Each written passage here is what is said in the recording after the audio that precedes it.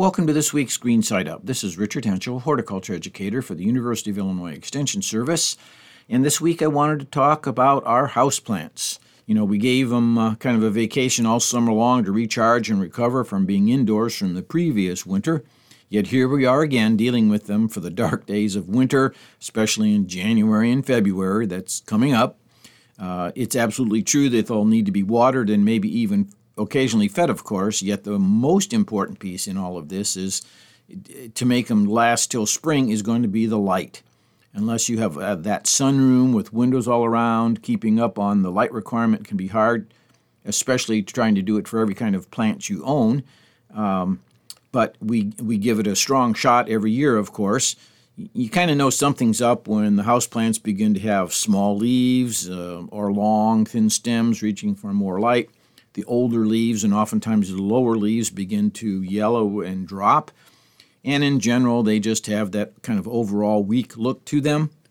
So when we're talking about light levels, we kind of think about low, medium, and I'll call high light levels, although it isn't anything like we get when they're outside for the summer.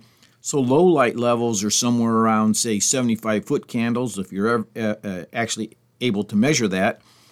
And that light comes from the plants not getting really any direct light at all. It's like a north window or even just being 8+ feet away from any other light source. It doesn't take much. The light diminishes in intensity and quality very quickly as you move away from the window. East or a west window gives us that medium level of light, something like double that of low light, which is about 150-foot candles. And that can be something even as much as, you put it, again, several feet away from even the southern window, which is a highlight setting, and you're only in the medium range right away. And, of course, and as you have already figured out, then the winner of the foot candle race here is a south-facing window, and that puts it at about 300-foot candles. So, obviously, natural light is best, even if it's one-sided coming in from the window. We can always continue to rotate our plants through the winter time so our plants don't get lopsided or thin on one side and thick on another. Just remember, it's easy enough to rotate those plants every couple weeks to make sure that doesn't happen. Some of the other things that we should think about and when we talk about light are the duration, that is how long the plants receive the light, the quality of the light. Some wavelengths provide a better quality light than others, and the intensity or the strength of light that the plants receive, and that gets back to how close to the window or how far away we are from the window, how that strength of light decreases so quickly. You can manage foliage plants, those plants that don't bloom, easier than you can plants that are going to bloom or in bloom for you, because they take an extra amount of care or an extra amount of light. So just tropicals, foliage plants are easier to deal with than anything that you're trying to bloom. In terms of helping out Mother Nature, if you've got the ability to add some light fixtures to your grow area, that's great.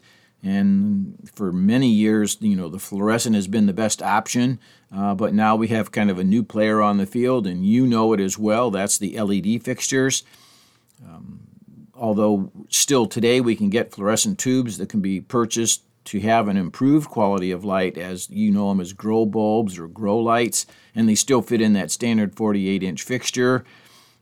Cool white or warm white bulbs can be used too, so some folks will alternate using a cool white and a grow light or a warm white and a grow light bulb in the fixture. These are all adding to the overall amount of light the plants are certainly going to get. Fluorescent fixtures, because they have a ballast, typically will give off some heat, so that's important. Our typical plants like it cooler temperatures than hotter temperatures for the winter time.